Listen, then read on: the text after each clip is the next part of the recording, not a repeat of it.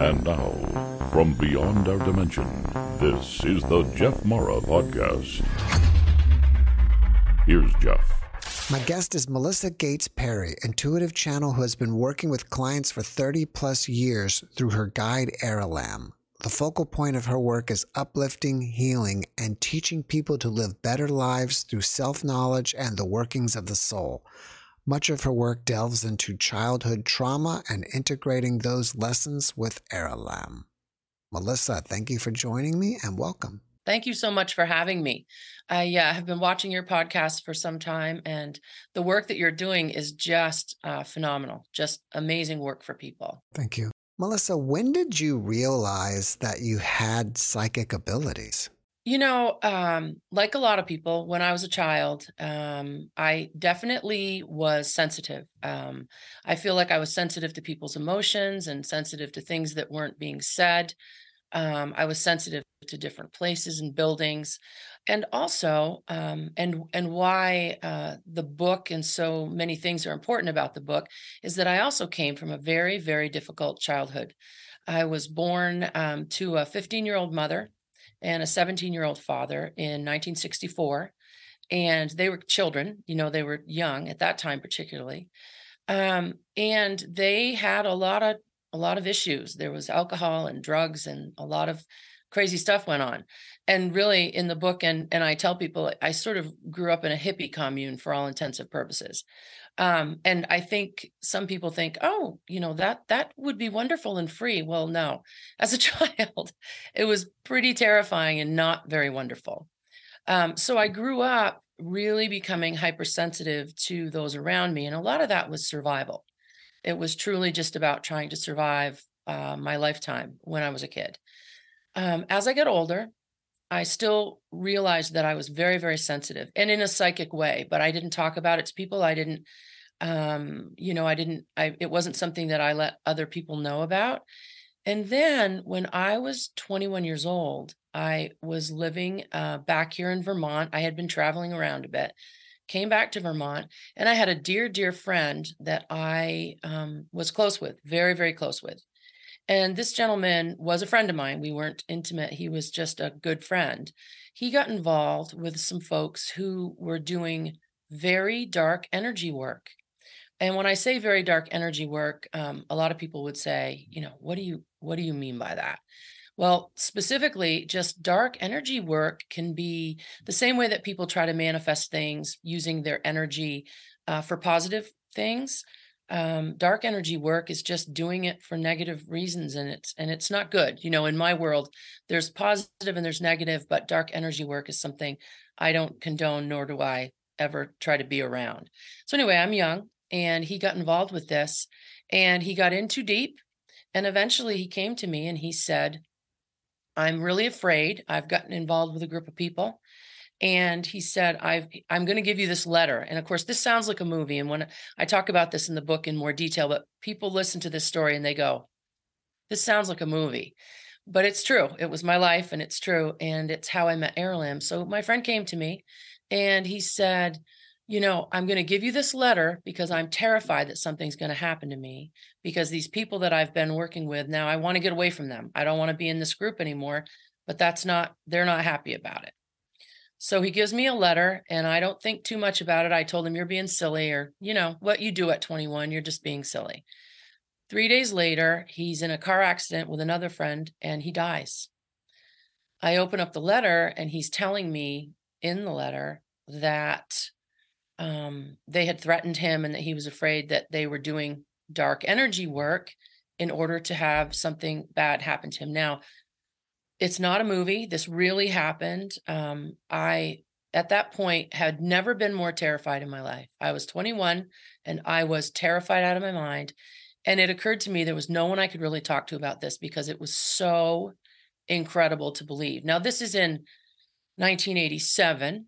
And so this is a very different time, right? Somebody now I might be able to talk to, I might be able to email you and say, this happened to me, and do you have any thoughts? But at that time, this isn't something you would share with people.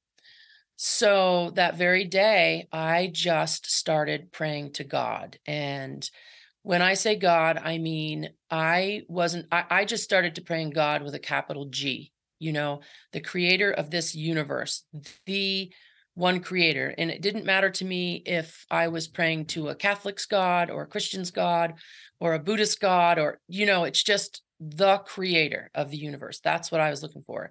And I prayed and prayed and prayed. I mean, I was terrified, Jeff. It was since that time in my life, I've never felt the kind of fear where you think you're not going to survive the fear, you know?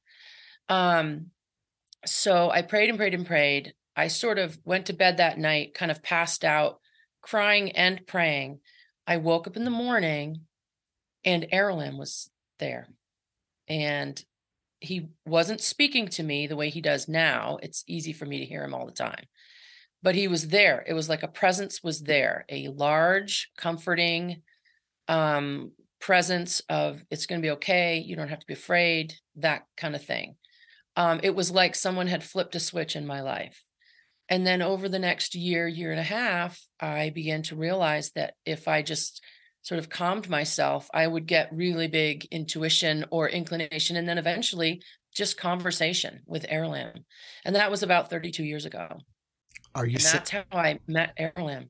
And again, I write in very big detail about that situation and what happened. And the issue, the other reason why it was so terrifying is because my friend wrote to me in this letter, you cannot go to my funeral. You cannot go to my graveside. You can't be around the parties or go to celebrate my life. You can't do any of that if something happens to me, because these people are now thinking that I've talked with you about this. So I literally couldn't do any of those things. And it was a small town at that time. So for me to just not do any of those things was very odd to people. And it was just terrifying. But the other thing the thing that it did for me too, I think, was it made me understand that there is a dark energy as well as God's energy. And when I say God, I don't mean one specific person's. In other words, God, from what Erlen says, if you're a Catholic, if you're a Christian, and your NDEs often talk this way as well. If you're a Catholic, a Christian, a Buddhist, a Native American, you fill in the blank. If you have a good soul and good positive intentions, and you go through your life trying to do the best you can do, when your body dies, everybody goes to the same place initially. Everybody does. Every soul returns back. And so for me, that was a huge realization at 21 years old about the reality of who we are in our lives and what we're supposed to do. Is Erlen a guide, an angel, or what? Erlen is not an angel. Erlen talks about angelic beings as being a completely different species. Erlen has had many, many incarnations as a human being like you and I. So he is a guide. He's a teacher guide. And on the other side, and I think your NDE people often talk about this, but Erlen will talk at length as well in the book. And he's saying to me right now, as a guide, he would have on the other side. And again, I call it the lobby in my book, because when Erlen first showed me the lobby where people go when we die, it looked to me like this beautiful, huge combination of like the most glorious kind of train station, library, park, and hotel lobby where souls are coming and going. You know what I'm saying? Like this beautiful structure. And then, in certain, if I sort of put my attention in one direction or the other, the Akashic records are there. Like there's all of this world on the other side. And so I call it the lobby because it just looks like this magnificent lobby that you might sit in all day with a book and a nice, cool glass of tea and just watch all the amazing souls passing by. So that's what I call it. But he is a guide. He's my guide, particularly because we had multiple lifetimes together, which I only remember one of. I don't do a lot of work in remembering my past lives because, frankly, this one has turned out to be kind of awesome. So I'm very rooted in it. But Erlen and I did have one lifetime together about 1,100 years ago.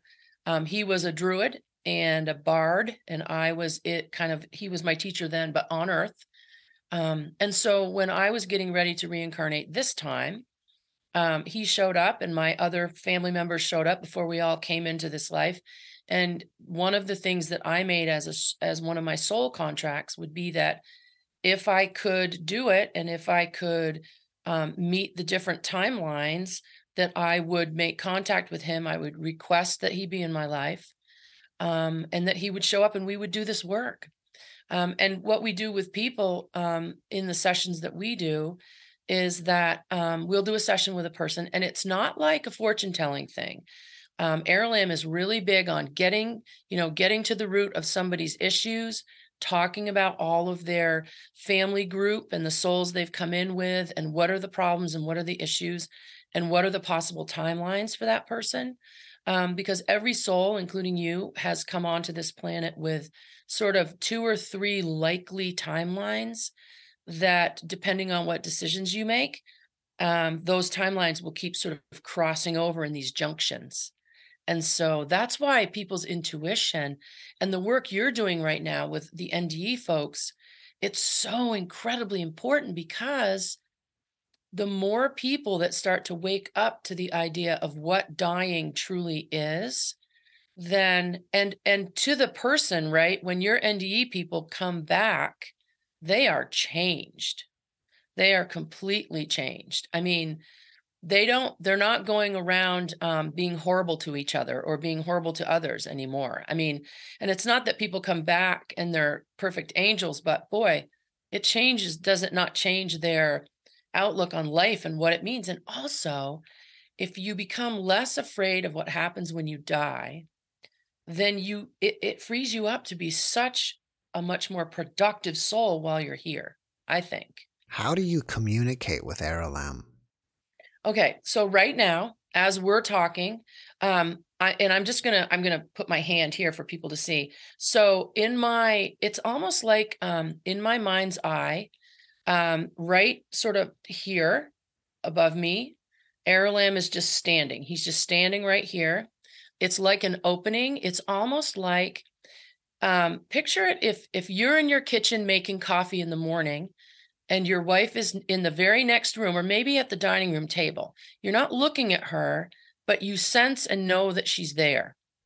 And you could have a conversation with her without ever looking at her, right? You're making coffee. I'm talking to you right now, and Aralam is literally standing here. And if you ask me a direct question, he hears it and he will answer it. And I hear it just like I hear you. It wasn't always that way. When I was much younger, in the first couple of years, I sort of had to go through a very, like a calm down and almost like a semi-trance thing. But once I got very used to his presence, I didn't have to do that anymore.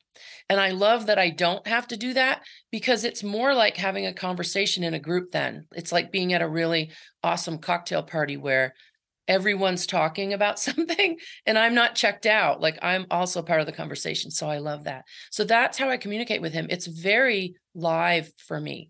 And as I said, he's listening to us right now and, can interject and is talking as well. So Was he there your entire life and finally reached out to you once you were in crisis, or did he come after the well, crisis started? there is an actual a law that the creator put into place, and it has to do with soul guides. Angels, like you asked me about angels, angels are not angels don't have any of the laws that human souls live by, because angels are completely different species and they do not incarnate into physical bodies. So an angel can always come in and help a person whenever they feel like or the creator wants them to. Oftentimes, when people feel that an angel helped them in their life, who they're really feeling is their guide, because everyone has one. Nobody gets to come onto the earth plane without a guide in place. However, the covenant between you and your guide for your lifetime says that unless you ask for the assistance, you have complete free will. So, say that when my friend was killed in the car accident and I was terrified, but I never started praying. I never started asking for help. I never started asking for intervention in that way. Aralam couldn't just come to me. He has to wait for me to ask. He has to wait for me to ask him to please be in my life in a concrete way. And that is it's free will, because we all have free will. Aralam, in the beginning, I would say to Aralam, in the first few years, I would say, what if I don't want to think about any of this? What if I don't want to do sessions and I don't want to worry about helping people with their souls? What if I just want to ignore you completely, pretend I don't know you're there, and just be completely in the world, just completely don't even think about my soul? And he said, you absolutely can do that.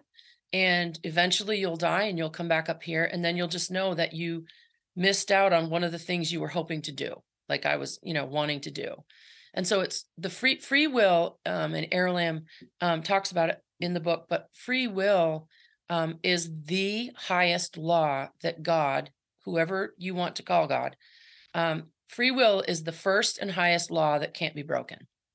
And it's why people can come to the planet, have great intentions, and then be complete wrecks when they get here. They can choose to just be awful, and that's your own free will to do that.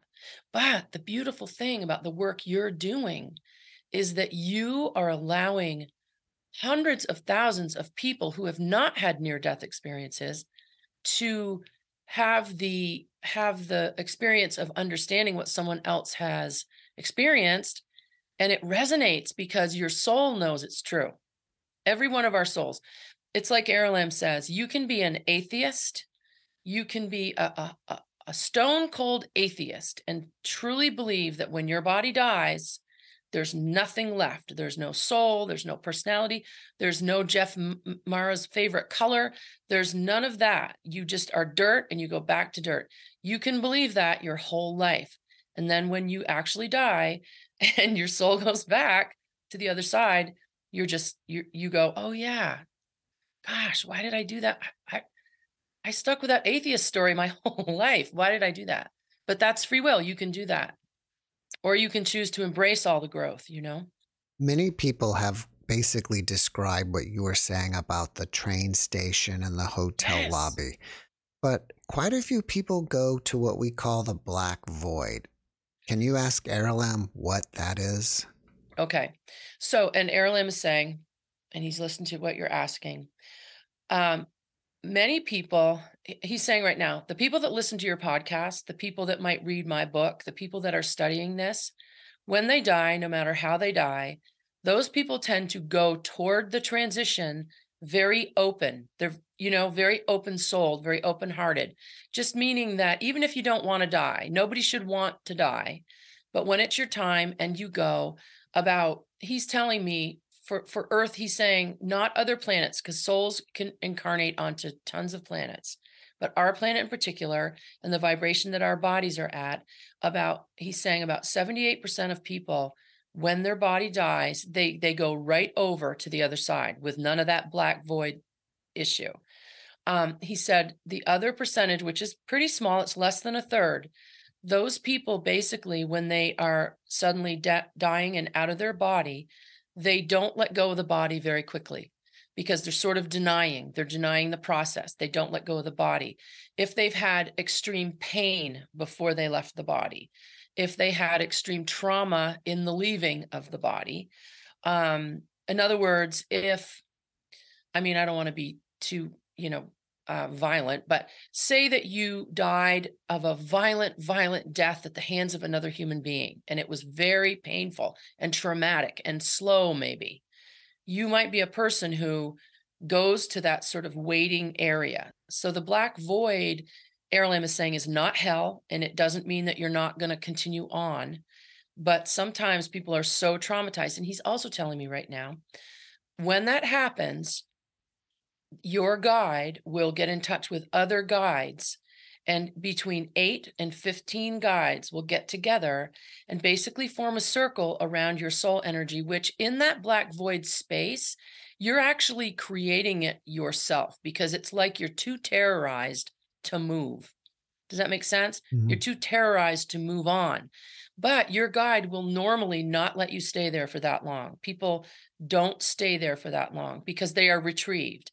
And what they do is, and he's showing me to show you. So 16 or 18, maybe 20 guides. They wouldn't all be your guides, but they're like kind of like soul EMS, if you want to look at it that way, will come in and they link their energy around you and sort of make a cocoon around your soul and sort of force your soul's energy to coalesce back into a nice uniform ball of what it should be. And then they move you on to the other side. And usually those people will stay and rest for a good long time in that cocoon before they meet family, before they come out for a review, before they come out to just be welcomed home. And so that's why that happens. But Aralam has always said, hell, as it's described in the Bible, or hell that somebody would say, you're going to go to hell, it doesn't exist. The Creator did not make hell. The Creator God did not make hell. One of the other ways that people sort of experience hell or a form of hell is that when you cross over and you get there and you're going to be doing, you've met your people and you've rested and you've done whatever you're going to do, eventually you and your guide and some of your family members possibly will have basically a review of your life. And the review of your life is the time when you literally look at your whole life. But the kicker here is that you get to feel and experience in real time every single thing that you have made every other person and animal feel or experience. So if you've gone through your life and you've done a lot of great things for people and you've uplifted a lot of people and you've done the best you could do to be a phenomenal human, you're going to get to feel all of that joy and the relief. I mean, even small things like the day, you saw a woman in line in front of you and your intuition said you should tell her that her dress is really pretty or something like that. She turns around and says, well, thank you. That means a lot to me. I've had a rough day. Well, what you didn't know maybe was that her husband had just died. She's thinking about committing suicide. And just that tiny bit of joy from you, just that little bit of kindness from you changed it for her. And the feeling that she had when she got in her car after you said that to her, she cries, she releases, and she has some joy in her heart. You get to feel that. So even the small, small things that you think are very small and not very meaningful, oftentimes are huge for that stranger, huge for that other person. Now, that being said, it works on both sides of that stick, right? So if you spend a lifetime being frustrated and angry and telling off the people at Starbucks who are trying to make you a coffee, or screaming at people in traffic, or screaming at your loved ones, or just being really difficult and being horrible to people, you're going to feel all of that as well. All of that. And when I say feel it, I don't mean feel it like, oh, look, they feel bad. I mean, feel it like you're going to be them for those moments to feel that. And you'll have complete truth about what it did to them. Because when you get there and you have your meeting about what this last lifetime was like, normally people have a lot of good and some bad or some difficult stuff. But the bottom line is, after you go through quite a few lifetimes, you start to realize, you can't be perfect every day. But Aralam stresses, and he's shaking his head yes to stress this. He stresses what you make other people feel is the most important thing. It's more important than how you feel. And that doesn't mean you turn into a doormat for people to abuse you. It just means how you make others feel. The people you barely know, the strangers, and the people you love the most. It's so important. It's so, so important. Is our complete self on the other side, and just a little bit of us is projecting into this reality? I've been asked that a lot of times. And what Aralam says is this. If you're in a human incarnation, there is literally about 94% of you in your body, Jeff Mara. You are there. You always have a tether. And I'm doing this because he's showing me. So you and I are sitting here and we always have this energetic tether, which is a piece of our soul hooked to the other side. We can never be disengaged from it. We can never be disengaged from it. Death doesn't disengage us from it. Birth doesn't disengage us from it. And what else is there really, right? You can't be disengaged. The only thing that can disengage you from having a little bit of yourself over on the other side with the creator, is if you decided that you were going to have, well, you can't even do that because Aralim is saying that's not, he just said to me, that's not a good way to say it because you can't disengage your soul. Right now, there are folks on this planet, and he's saying there are people on this planet right now that are trying to figure out how to download the human mind into something that is a mechanical body, right? Mm-hmm. The problem with doing that is you are not your mind. So they can put your thoughts, memories, they can take your information and put that in a mechanical body. Obviously, mechanical body is a simple way to put it, but you know what I'm saying. They can put your information in there, but your soul goes back over, okay? So if you purposefully, and Aralim is saying to me right now, the reason that I'm saying this is because there are species out there in our universe who have literally and figuratively removed themselves from what was their souls. So they are no longer attached to the creator, what the creator wants for us. Okay. So to answer your question, the majority of us, the majority of your soul energy is sitting there with you now. It isn't that you have 90% of your soul there and only you're just a little tiny fragment of yourself. It's actually the opposite of that. There's a fragment of connection. But Aralam tells me, and he's saying right now, in his understanding, you're not running 8 different lives at 8 different times or any of that stuff. The multi-universes, he's saying the multi-universes aren't being used in that way for humans right now. Because he's saying humans are still very young on the process. And now he's saying there are species in this universe who are able to do that, but they're not on the planet at this moment. Sometimes some of my near-death experiencer guests, when they're on the other side, appear to be plugged back into the system and they know everything and they even understand why they came down. And so that's kind of why I felt like only a little piece of them are here. And once they return, they reconnect with everything. We are a soul and a body, say you right now.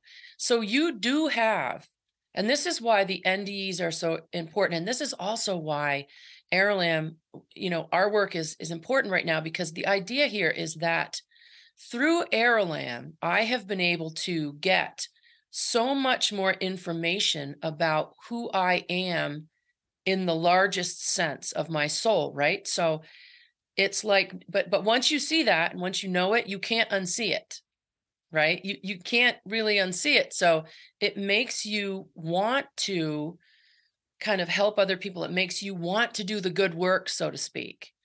When my body drops and I travel back over, then yes, I will be reunited with my connection to everything. And you're correct. Every soul that's on the other side right now, they are in contact with kind of all of the knowledge that is possible. And that's true. That's true for everyone. Now, there are souls that are very, very high up on the rungs of existence, say a Jesus or, those kinds of savior souls who have been through the lives and they've come back and tried to bring humanity up higher. Because basically on planets like Earth, when the creator deems us ready to have a giant jump in our thought process and what we're going to do and how we're going to be, he'll allow and send a savior, a piece of him, right?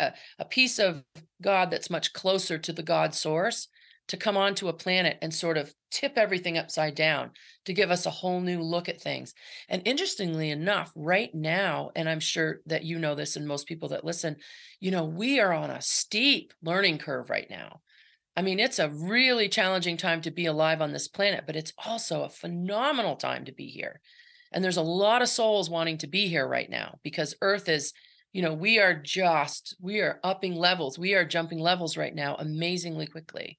And that's why we all feel a little tired, and a little overwhelmed, like what is happening?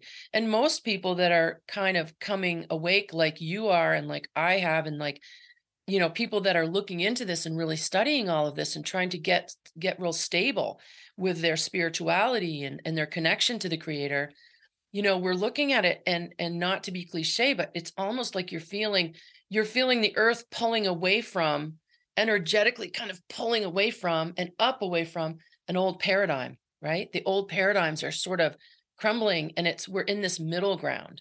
And so we're all getting a huge upgrade in knowledge and understanding. And I think a knowingness, right?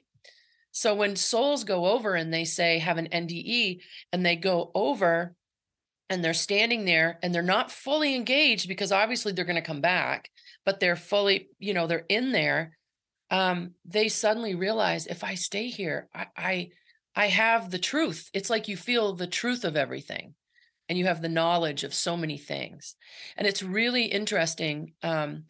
When my mother was passing away, and it's in the book, and I'll make this short, she was passing away of cancer. And she was very, very, for a couple of days, she had not really been conscious, but she was still breathing. And my sister and I were laying in a bed, one on either side of her. And she was 53 when she died. And Aralam said to me, I want you to see something. He said, because I was holding her hand on one side and my sister was asleep and holding her hand on the other. And it was about 3:00 in the morning. And Aralam had been showing me, because my mother had been in a lot of pain. Aralam was showing me all of these guides, her guides, and all of these other guides doing what I described earlier, which was above the bed, kind of in the ceiling area. All of these guides were holding, almost like weaving their arms together, their energetic arms together, making sort of this nest that almost looked like the Milky Way in colors. And all of a sudden, I started to see the light coming up from her solar plexus, it almost looked like a string of cotton candy being pulled into this vortex above her. And as I was watching this happen, I could feel the pull of it. I could feel the pulling away. And at one point he said to me, you need to let go of her hand now. And I couldn't let go of her hand. And he said, you need to let go of her hand now. And he said it a little louder, and I didn't let go of her hand. And I started to feel myself sort of being pulled with her, because it was, I loved her. She was a tough cookie, but I loved her. And I felt myself being pulled with her. And he said to me, let go. And I let go of her hand and I broke that. And she was like this. And then she took 2 breaths and she was gone. And it was such a gift for me, because I always feel the lobby as a little bit of a pull for myself, if that makes sense, meaning my attention, because it's phenomenal there. It's miraculous. This is where we go. If I get hit by a bus, or I die of cancer, or I fall down a flight of stairs, or I mean, all the myriad of ways you can go, right? All your NDEs, all the ways they go. And you get there and you just go, oh my gosh, I'm home. I mean, it has this real pull of being home, because it is home, right? So to circle back around to your question, sitting here in these lifetimes, we are, like I say, we are at about that 90% of our soul energy is here with us, because we need to be here to get the lessons, to do what we came to do, right? To do all these things. But we're always connected to the other side. We're always connected. And that connection cannot be broken, which is why it's so beautiful, because you can't not go back. You can't not go back home. You can be a scientist or a physicist or a biologist, and you can say, listen, when you die, chemicals shoot off in your brain, and that's why people think this. But from my point of view, it's just not the truth. I mean, maybe chemicals do that, but that has to be an integral part of your soul leaving your body, because you go home, you go back home. You mentioned something earlier about separating your soul from the creator. Yeah. And quite a bit we talk about we either are extensions of the creator or part of the creator is within us. But from what you're saying, it sounds like we can be completely separate from the creator. Well, we're never to be separate from the creator. And Aralam is saying, he's asking me to let him explain it. So in the book, he's saying, in the book, I talk about this a little bit. The creator made us all from that creation energy that the creator is, God. I mean, God is a little bit of a loaded word for people. I use the word creator. There's no male or female to the creator. The creator is all things, right? Everything's possible from that space. So we are all a piece of that energy all the time, always. We're never disconnected from the creator. We are never disconnected. However, the caveat is that there are species out in our universe over eons of time that determined that they wanted to be not have lifetimes. They wanted to be able to live forever. They wanted to be able to make clones of themselves. They wanted to be able to be in complete control of what they do, never having to answer back to that home, never having to answer back. Because if you take the creator away, if you remove your soul from creation, if you take yourself away, mechanically do it, you never have to answer to God again. So your conscience is as well disconnected, because your conscience and your soul are very connected up. So we are never disconnected. But Aralam is saying, but there are species that have done that, and it's not a good thing to do. It's not what the creation is about. And Aralam is also saying right now, our creator, God, the creator, ours is not the only universe. And he's saying physicists are now, string theory, all the different people that are studying this in some of the black budget programs, particularly, which don't come out to us all the time. They're understanding now that there are multiple universes. Now, here's the interesting thing. Aralam says that right now, the creator has a real lockdown on people jumping universes. Timelines is a different thing. Timelines, there are people that are manipulating timelines, but to actually get from our universe, our creation, the creation stage that we live in, we're not jumping universe to universe. The creator's not letting our species do that at this point. Our universe is closed. But timelines within our universe can be messed with, which is another thing that isn't loved by the creator. What's become popular lately is that we've been talking about this realm that we live in is basically some type of simulation. What does Aralam say about that? Aralam disagrees with that. He does not. He says the lifetimes that we live and the earth plane, it is not a computer simulation, meaning it's not fake. The dark matter fabric that we all work within and that we all create within and that we all agree upon is an actual place. We are on a solid, well, as solid as matter can be, right? But the place that we are is not a computer simulation. We aren't in some program. From what he says, that isn't how he experiences it or how he has learned it. So he disagrees with that piece of it. However, he's saying the reason that a lot of humans are feeling like that's where we are now is because of the people that are manipulating the timelines. Because he's saying there are scientists right now that are really, really trying to manipulate our timelines. And I don't want to get too far out. I don't know how too far out for your listeners are about something like timelines, but you can actually go down that rabbit hole and see that there are a lot of scientists doing that. So what happens with that is that the creator's timeline in this universe will keep jumping back to the original timeline that the creator wants us to be on. So when you have people trying to shift it one way or the other for their own needs and their own nefarious reasons, eventually the creator keeps bumping us back to the same timeline. So it's not like they're winning, but it's very disconcerting for people that are on planets in this universe, and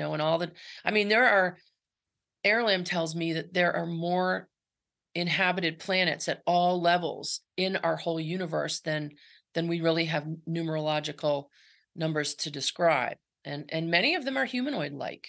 Nothing to me is too out there for my audience. Right. So, because there's the other thing is that the interesting thing is that the NDE experience, it when people started talking about this, and like, your show is so phenomenal, and I know I'm a fan, so I'm Thank kind you. of a blushing fan of yours, but it's so phenomenal because it opens up people to understand that we are so much bigger than what our societal norms would tell us.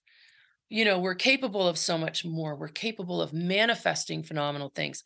We're capable of growth. We're capable of creating and art and, scientific things and just, so many things that we are capable of.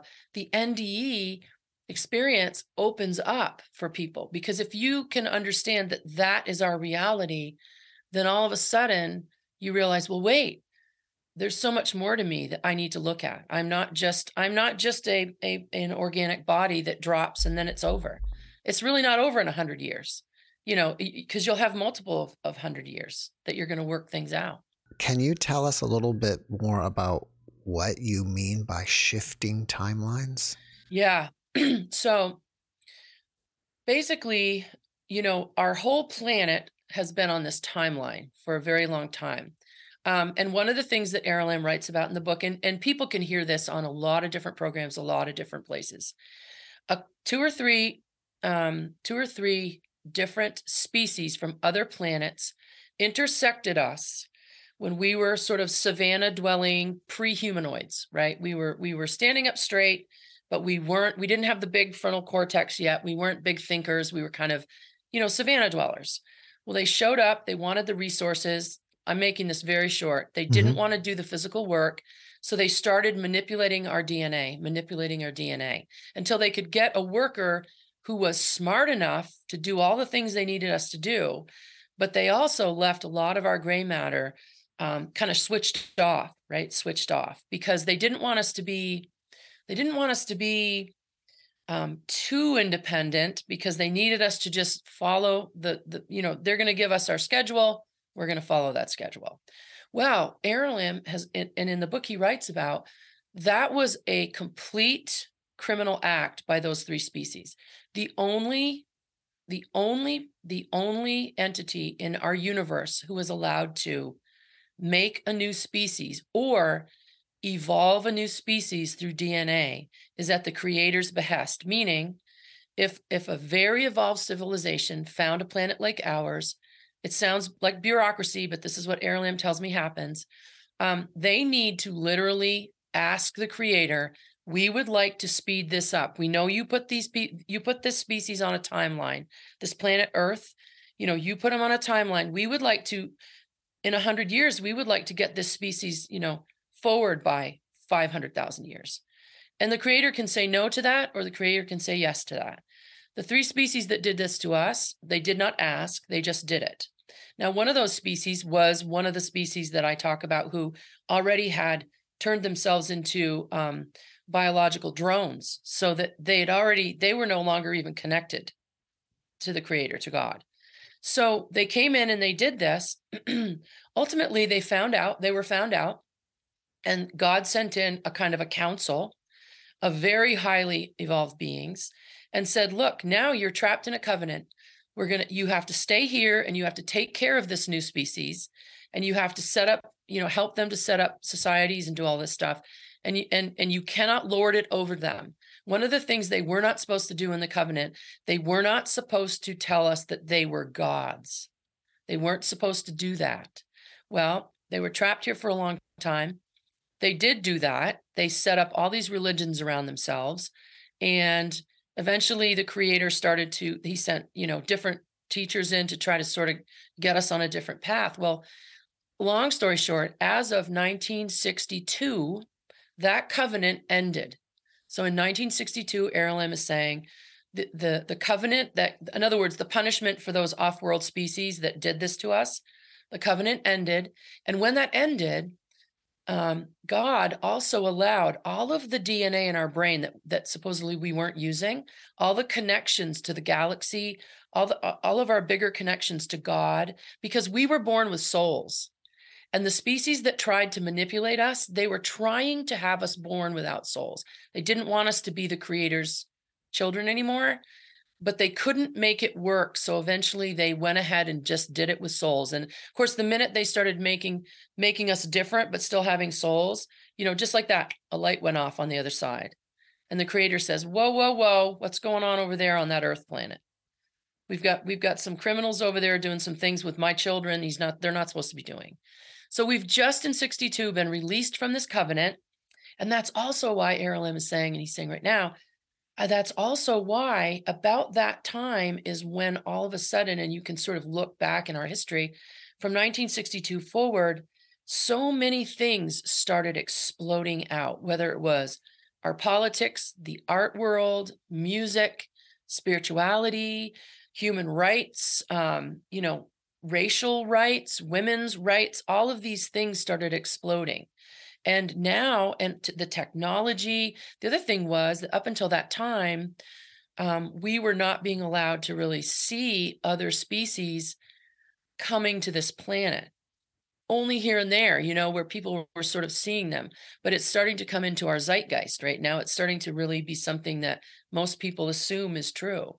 So we are outside of the covenant, which is great because now we are able to really walk in the power and the light of who we really were supposed to be. But Airlam is saying, what we need to understand is that the Creator God would have spent another probably 500,000 years letting us slowly be savannah dwellers. We weren't meant to be pushed forward this quickly, but now that we are, the universe is going to open up for us. Our galaxy is going to open up for us in the next 100 years. We're not going to kill ourselves with nukes. Airlam has said that right along. I mean, there will be some tricky areas and tricky things, but ultimately, we're not going to destroy ourselves. We're going to make the leap this time, which is why it's such a great time to be alive. Sorry, that was a long explanation. No, it was great. So the timeline jump is that by them doing that, by them seeding us at that time, they forced us into another timeline. But now we're free to be on our own timeline again. And some of the people that are still in power, some of those people from the oldest, family lines and the oldest, that time, they still are sort of through science trying to shift us back to something that's more controllable. But there's too many of us that are out now. So meaning there's too many of us that have broken free of that old timeline that they put in, and God has released us from that covenant. So basically, our Creator, the universe, the other side, the galaxy, our galaxy, everybody's kind of going, hey, shaking hands, welcome to the party. You guys are finally kind of coming into your own. And there are a lot of species interested in us because what happened to us doesn't happen very often. Usually creation of life, new life, is through the Creator, and it's brought along in very, very huge, long increments of time. And we were like jump started and then given all of this stuff and kind of tamped down in other places because a lot of species were way more in tune with ESP and clairaudience and clairaudence and all that stuff. And so we're just now coming into our gifts, sort of, which is awesome. A lot of people believe that reincarnation is a soul trap and we're forced to come here over and over again. And I think they believe that especially because there's so much suffering that goes on here. Can Airlam comment on that? In my opinion, this is Airlam speaking. I'm just going to let him speak. In my opinion, and from what I've seen from my side here in the lobby, reincarnation is not a soul trap, and a soul is never forced to reincarnate. Melissa could come back after this lifetime, and she could never reincarnate again if that's what she choose to do. The issue is that after a certain amount of time, and time is very different on the other side here. We don't have time the way that you have time on your planet. Here on this side, time is nothing. There is no time. All time is all, it's all right now. Everything is right now. Everything is a possibility. So when you come over, you never have to reincarnate again. However, incarnating even into difficult lives is one of the most satisfying things that souls do, because when you incarnate into very difficult, tragic, difficult lifetimes, those lessons that you're learning yourself and the souls that you've come in with raise you all up levels so that when you return back and you've all done a good job, then you're just bigger souls, you're fuller, and you don't have to relearn those lessons. He's saying, and this is me now. So people aren't forced to reincarnate. They are not forced to do that. You're never forced to come back here if you don't want to. But in my world, and from what I understand, and I've talked to so many souls on the other side in sessions with people and soul guides, right? And the thing is that people don't only incarnate onto this planet. You could, your next time around, you could decide to incarnate to some planet that's 90% ocean, where you're an amphibious style humanoid who lives your whole life underwater, under beautiful, clean, there's a planet that is not in this solar system, and Airlam is saying it's in a small solar system, and he's saying it's like what would be 120 light years from here. The whole planet is covered with water, and the beings that are indigenous to that planet, they're all underwater all the time. But what they do is they use toning. They use fractal toning. It's some of the sounds we would hear, but a lot of the sounds are too high or low for us to hear. But it's toning. That whole planet resonates like a giant watery bell and just sends out healing to all the galaxies around them, just sends out healing. That's what they do for their whole life on that planet. I mean, how cool is that, right? So you're never forced to come back here to Earth either. And the other thing Airlam wants me to say here is that you don't have to, sometimes he hears people saying, and I might have heard it on your show, people saying, you have to graduate from the Earth planet in order to go to other planets. Airlam is telling me, and he's saying right now, every single human being that is incarnating to Earth now as babies, everybody who's alive on the planet today, every single soul that is on Earth now, that is going to be on Earth from this point forward, starting in 62, those souls all were at a high enough level of learning that they would never be forced back to this planet. So in other words, there's nobody left on Earth and nobody who's ever going to incarnate to the Earth as it sits right now, because we're in a big shift time, right? So the Earth is also shifting up with the rest of the galaxy, but nobody on the Earth plane is at a low enough incarnative level that they would have to come back. Everybody's graduated the Earth plane. The reason we're all here right now is because Earth just came out of this covenant and we're kind of special. Like coming to Earth right now is a really special, cool kind of trip because it can be so difficult. It can be so frightening.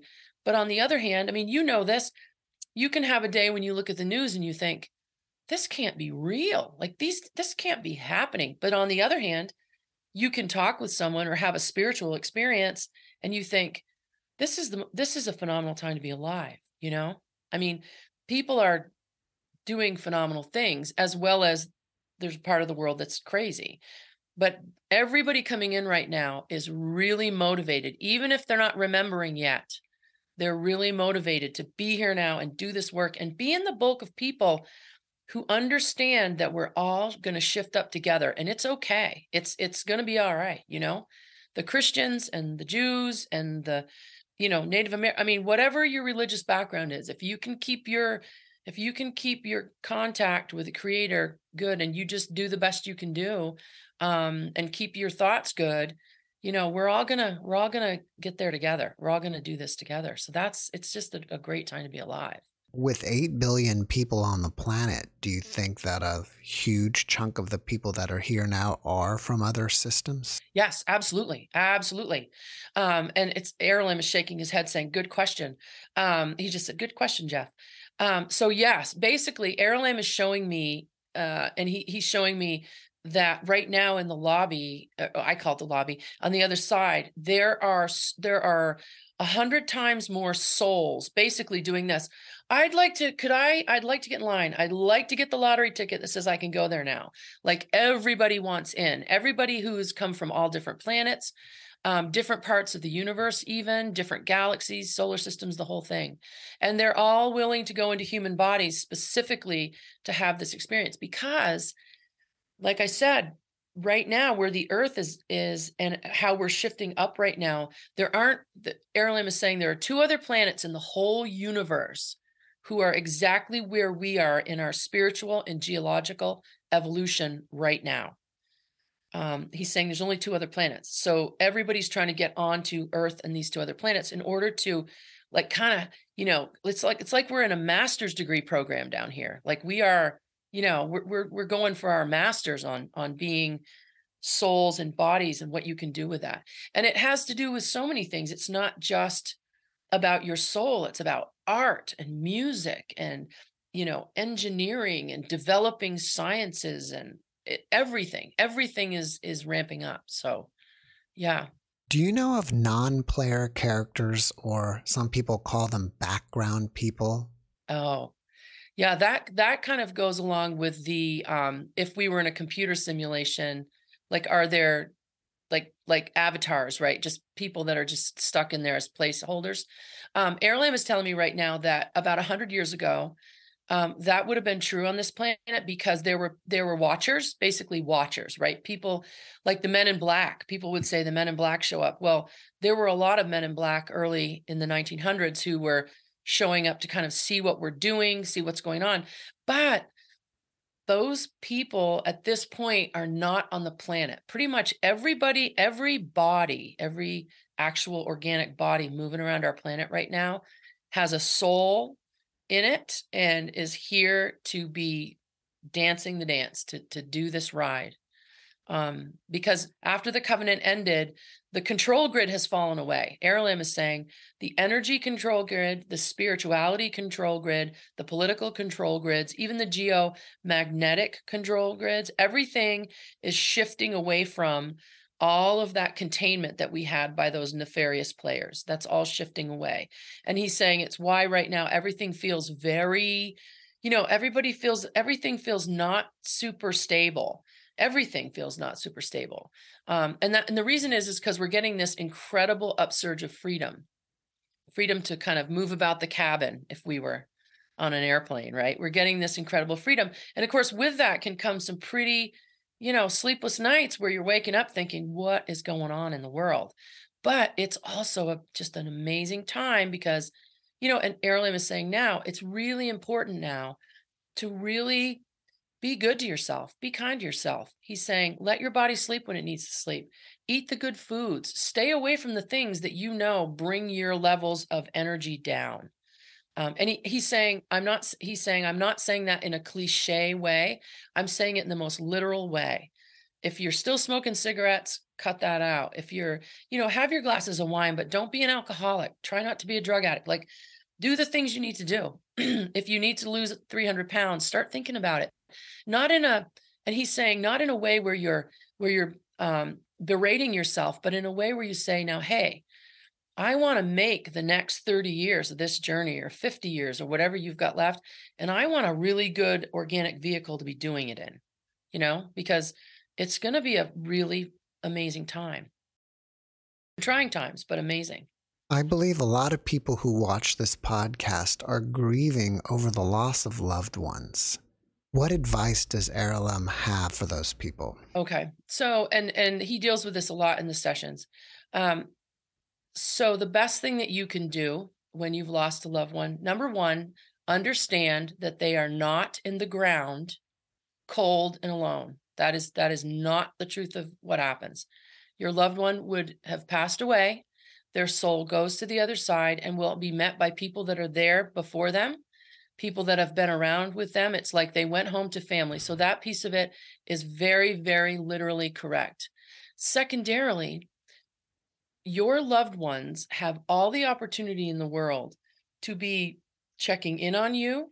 And they do 100% of the time. They do, particularly in the early days when they've left. They check in on you. They leave you signs. They will work to make things go your way. They will work so that things happen in the way that you want. I mean, even things like job promotions or home purchases, or if you want to have a child, or all of the different things. They do things from the other side to assist you. They're always involved. Oftentimes, more than I ever would have imagined, souls will say that you have grandma and grandpa, and they have 3 kids who then have 4 children, right? So you've got grandma and grandpa are old. Their kids are in their 50s. Their kids are in their 30s. Say that's generally what it is. Grandpa passes over, and for the first 5 Earth years that grandpa's over there, he comes back. He's, if grandma sits in her special chair that she always sat in to read, he'll sit with her in the chair he always sat in, and the dog will sit at the bottom of the chair because his energy is sitting there with her because he knows she's got a couple more years before she's coming over. He'll check in on her. But the other thing he might do is if one of his grandchildren suddenly is going to become pregnant, he might have agreed and decide to come in to that child. That's how we rotate through lifetimes and through families and through lessons. But your loved ones who have passed over, they're not suffering. Nobody's in hell.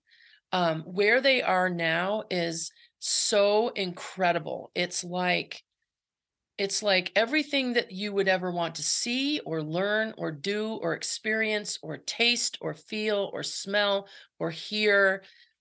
anything that you want to do. If your loved one loved horses, well, once they've passed over and gone through their life review, they can create their perfect horse farm there with some of the friends they've had there for eons and eons of time, and still every Tuesday can check in on you if they want to do that, and they do that. The other thing is that there's only about, Erilym is saying, there's only about 30 to 38% of people right now on the planet who are fully open intuitively, meaning who are like, there are people walking around right now that have full-blown ESP, they don't even know it.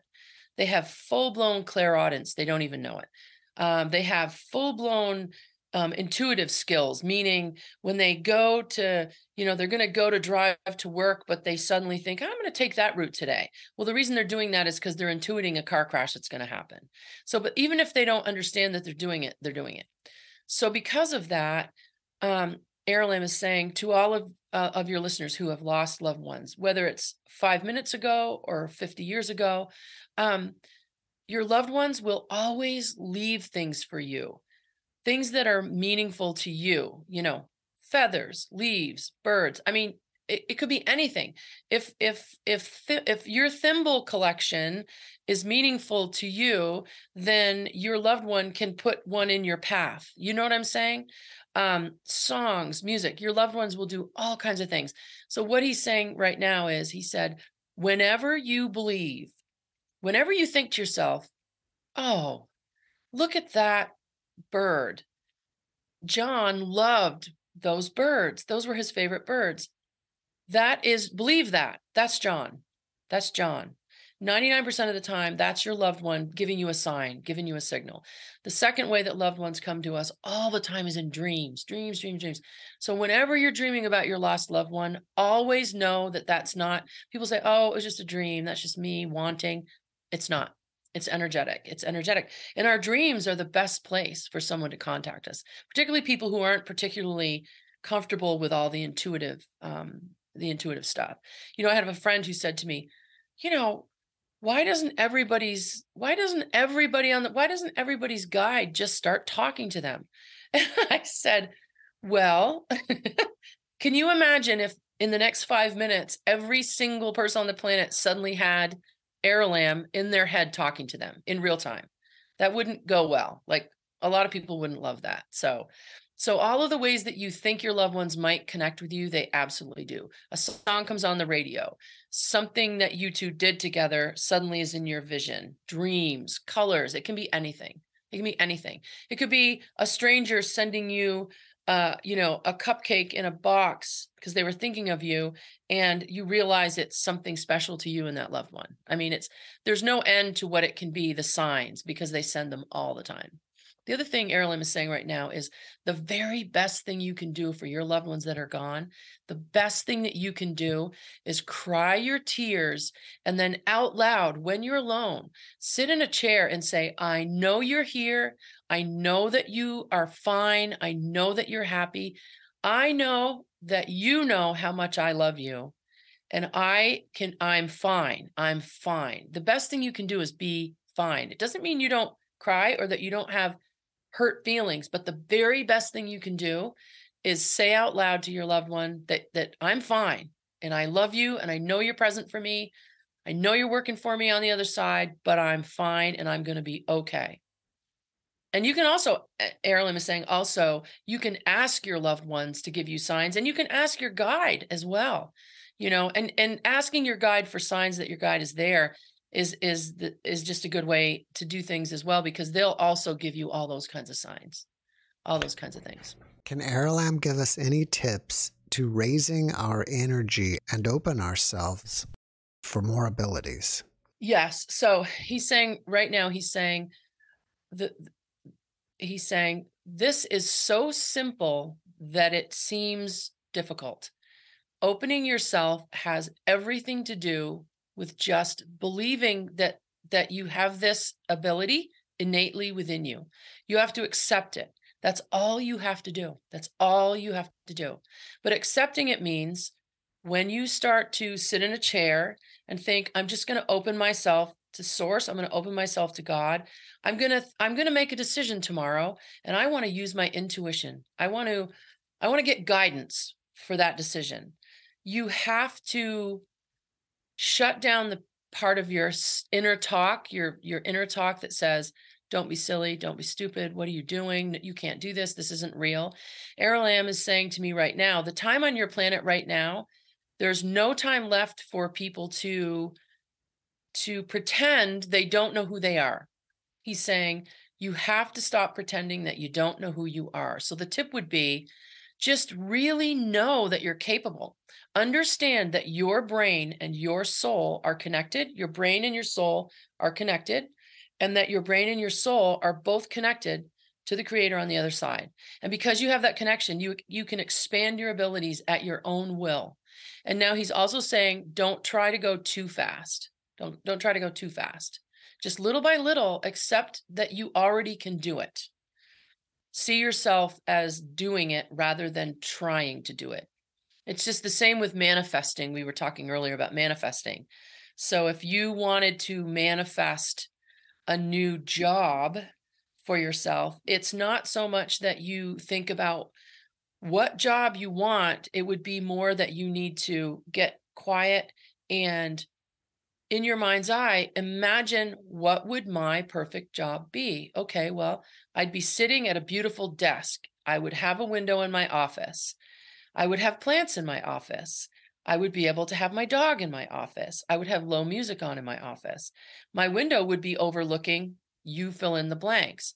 And then I feel this way when I'm sitting here. I feel comfortable in my chair. I feel satisfaction. I feel that I love this job. I love the people I work with. I'm never tired when I get here. This is what you need to do. And it's the same with all of your innate abilities to have intuition and creativity and all of it, and connection. Errol Lim is also saying that for anybody who's an artist, the other good way to get in touch with that is to paint or draw or automatic write. Those are all really good ways as well. We haven't mentioned it yet, but your book is called Being Humans. Yes. What is your goal in writing this book? Well, let me hold it up. Shameless plug. It's Being Humans. The goal is, the book is two-part. It's a lot of my childhood stories, which were pretty terrifying. They are then followed up by Errol Lim talking about how you can heal from some of the most tragic and difficult trauma, and how to turn it all around so that those things become strengths for you. And how also, if you go into, this book is a lot about where we are right now on our planet and where we're kind of going out into the galaxy, like in real time. But it's also about, if people start to look at all of the things and experiences in their life, what if everything difficult in your life you had decided to come in and experience? What if you chose the difficult things so that you could grow positively through them, survive them, and then be a much bigger, more balanced soul because of them? And so the book is basically to get people to stop looking at their life from a victim mentality. Because no matter what situation you're in, even if you're terminal with an illness, right? You've got 3 months to live. You still can decide how you respond to that. You can decide what you do, what you think, how you feel about it, how you treat other people around it. What do you do with your 3 months? Do you even accept that 3 months is all you have, right? You can decide an awful lot. And so the minute you start deciding what you're going to do in response to these difficult situations, that's when you get control of them. And oftentimes people spontaneously heal. I mean, the world is kind of wide open as to what's possible, no matter where you start from. And Errol Lim also is really, really big on the idea that so many times people who go through traumatic childhoods, and everybody has something in their childhood. I mean, it's hard to talk to anybody who doesn't have some kind of childhood trauma, right? But people feel very isolated by that usually, and they feel very alone by that. So the book is meant to sort of let as many people as possible understand, look, even if your dad, beat the snot out of you once a week for the first 10 years of your life, what can you do to not have that influence your whole life? because you wouldn't have come into a lifetime to not grow from that, right? You would have come into a lifetime to understand what that was, understand that that was all about him, not about you or who you are, and then let it go. Not let it go like let it go, but let it go out of your psyche so that your soul can grow and move forward. Because if you can do that in this lifetime, you'll never come back to a lifetime to learn that lesson, you know? So it's a lot about that. It's about shifting your perception of yourself in a way that really makes you very powerful in your own life. Powerful to heal and powerful to grow, and also powerful enough to let everybody around you make mistakes and still be loved by you and still grow themselves so that they don't make more of those mistakes. It's like, they say the curse of the father goes to the children, family curses throughout time. Well, right now, everybody who's born onto this planet, one of the biggest things that everybody is supposed to be doing is stopping the family curses. Like everybody who's here is trying to heal and stop something right now so that we can all shift up. Everybody. And that's really what the book is about. So it's interesting because the book has a lot of really kind of gripping stories in it, which kind of grab you as not being real, like maybe it's fiction, but it wasn't fiction, it was just my life. And then Aaron talks about all of that, and he talks about how to grow from those things, and why I responded in certain ways, and it's really, it's an interesting way to have a kind of a self-help spiritual book, because there's a lot of real stuff in it, but Aaron talks a lot about, he also talks a lot about science and quantum physics and where Earth is in our galaxy and what's going on and what's coming down the pike and all of that. If people want to find out more about your book, do they find it on your website or on Amazon? Yep. I am at melissagatesperry.com. I am also on YouTube, which is where I listen to your fabulous show, which I'm now on. Like I said, I'm a little starstruck about that because I think your work is phenomenal. I'm also, they can get the book on Amazon and, all the places you buy books online. And the book's doing actually pretty well. I haven't done a ton of PR work on the book, and it's been kind of word of mouth, but I've met a lot of people now, and I'm sort of doing some cool stuff, and the book's doing pretty well. So I'm excited about that. If people want to reach out to you and ask you questions, should they do Absolutely. that from your website? If you go to my website, melissagatesperry.com, there is a page there where you can contact me, and I'll get right back to you. And I'll do, I do sessions with groups sometimes, or single people, and, we can set something up. So, yeah. Do you have anything else you're working on that you want us to know about? Well, actually, there's going to be a book 2 on this. So that'll be pretty interesting too. And I'm doing more podcasts, as well as yours, although yours is kind of right up my alley because, your folks, it's so interesting because all of your NDE folks they're basically going to the lobby and then not going in, not fully going in. Right. And then they're coming back, which I think is really awesome. And the other thing, and Aaron wants to say one more thing, and this is to all of your folks who have been on the NDEs. Anyone who's had an NDE in the last 30 years, these people are having NDEs specifically in order to come back and talk about it. So having an NDE at this point in history on our planet, you would have put that in your soul lesson plan for this life. And maybe, that's a pretty bold move to say, hey, I want to come into this lifetime and I'm going to help a ton of people by having this experience and coming back. That's really, really cool. I'm sure they didn't think it was so cool at the moment, but the point is that's some big work. They're doing some big work with that. I was considering asking that question because quite a few people will say that they felt like they planned their NDE pre-birth. Yes, that's just what Aaron just said, to be sure to say that to you. Yes, so they did, everybody. And he's saying in the last 30-ish years, every single NDE that returned, obviously it's not an NDE if they don't return, but everybody who's come back from that experience put that in their lifetime. Now, again, they could have gotten here and not segued with that timeline, but he said everyone that's had that experience now, they would have put that in there as a possibility for a huge growth arc.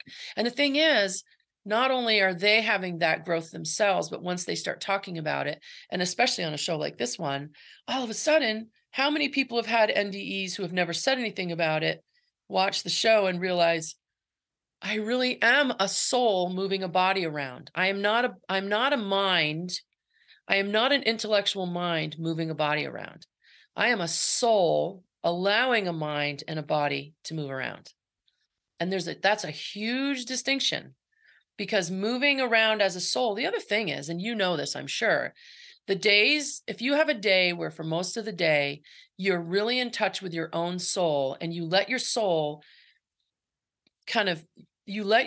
be the face of your day, meaning you run your whole day from that place of soul, those days are sweet, are they not? Those days feel magical in a different way, because you just aren't worrying, and you're just not, you're just being. And that's really what it's all about, is getting to that place where you can just be in your life really authentically. And I know that sounds a bit cliche, but it's not meant to be.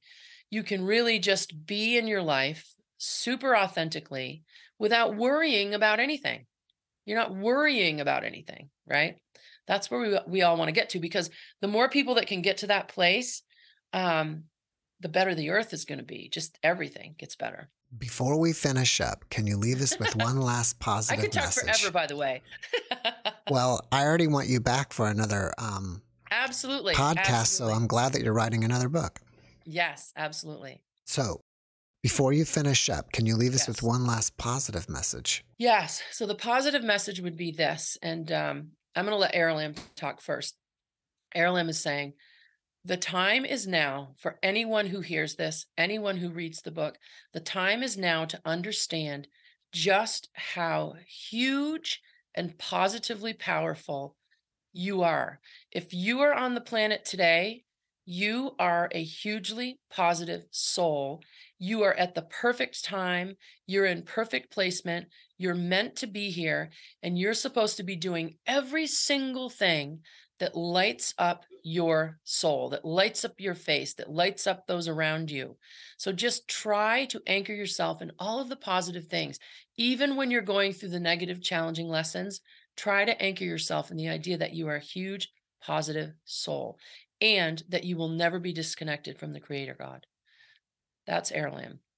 I would say, well, Aralam took my speech, but I would say sort of the same thing. And I would also say this: everybody needs to just try to be, anytime you're going to make a decision, before words come out of your mouth, if it's going to be important words, try to think to yourself, what would I have wanted to do in this situation? If you have to have the difficult talk with someone, or you need to make a difficult decision about staying or going or whatever it is, just always try to come from this place of not a logical place, but try to think about your soul and what's going to be the kind of the highest good in the situation.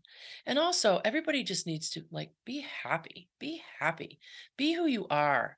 If anything, my connection to the lobby and my connection to Aralam, and with all the things that I went through, for me, I think to myself, life is amazing. Even on the worst days that I've had, and I've had some pretty bad days with health issues when I was much younger, different things. If you're awake and it's the morning, it is amazing that you're here. It's amazing that we're all here.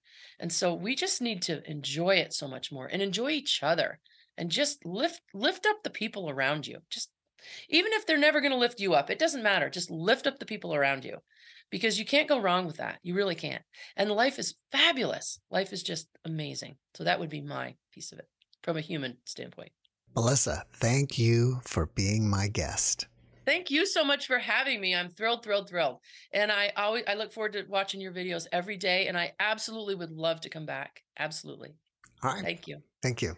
Thanks for watching the Jeff Mara podcast. I really appreciate you. Another way to show support is through YouTube memberships. And if you do, there are loyalty badges and other perks depending on your level of membership. All you need to do is click the join button underneath the video to find out more. Thank you for your support.